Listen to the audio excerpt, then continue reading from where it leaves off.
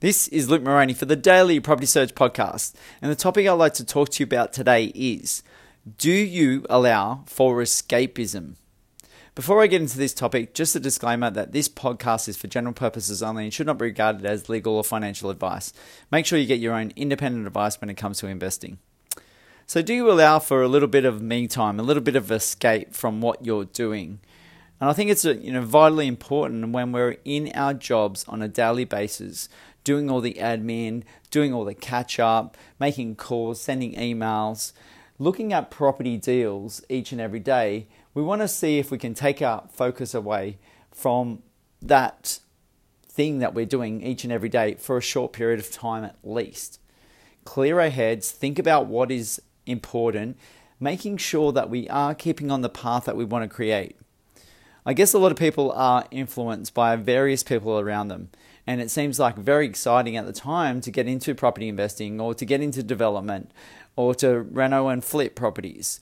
And it may seem the same way as when you're thinking about your 9-to-5 job and thinking about the next career move or the next progression in your company where you are, and thinking about if you have enough time to actually evaluate what's really going on. Does it really set towards who you are? Is it going to be taking on too much work or too less work? Is it really the skills and the strengths that you have right now? Are you going to have to upgrade your skills? Are you going to have to put yourself in a position that you're going to really like what that position is? You might go from an employee to a supervisor or team leader, but you're not good at dealing with other people. You don't want the responsibilities. So the same way goes in property investing, really having a focus on where you are right now and where you want to be going to, and allowing that time to escape from what's going on, to give yourself a little bit of breather. And I'm going to refer to it in a couple of different ways to think about, are you taking the time? My first point is during the day, each and every day, are you taking even a 5-minute break? It might have been going for a stroll to pick up a coffee. It might be just not staying at your desk for the whole time and taking that focus away. It's good for the mind to have those breaks, to stop the thinking for that, at least that short period of time where your mind is working overtime. I guess that's a belief with me, and I guess who I am. Now each individual might be very different, and I'm not an expert in the case of the thinking and the psychology and the escapism side of things, but I just know what works for me and actually what is really important, I guess, for me, and it might resonate in something in you. So during the day, think about it might be, just looking out the window and daydreaming for about 5 or 10 minutes and just gathering your thoughts on what's really going on. I don't feel like I need to do it too much, but I feel like it's a necessity for me just to take that time out.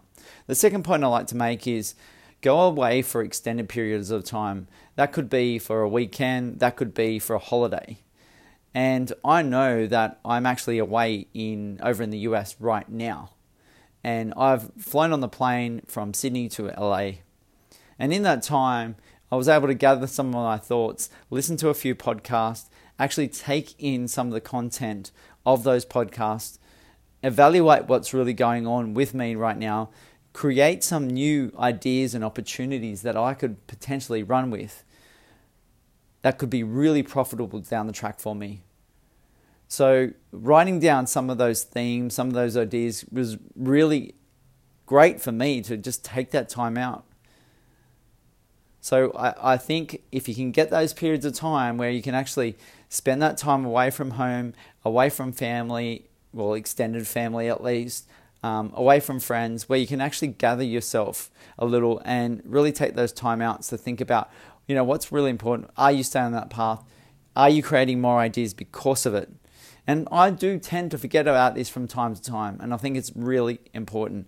Take myself away from my work and what I'm doing each and every day to create more business for my buyer's agency, for Mark and myself running this company. The third point I'd like to make is to think about consistently rejuvenating yourself. So if you're in a situation where you're tired, you're, I guess, anxious, maybe a little bit of annoyance is setting in, some other things are coming up within you or around you, yes, think about the rejuvenation. It might be as something as little that you're, really grinding it hard, hustling hard, and you're putting in 16 hours a day, and then you're really tired and not actually very productive at all.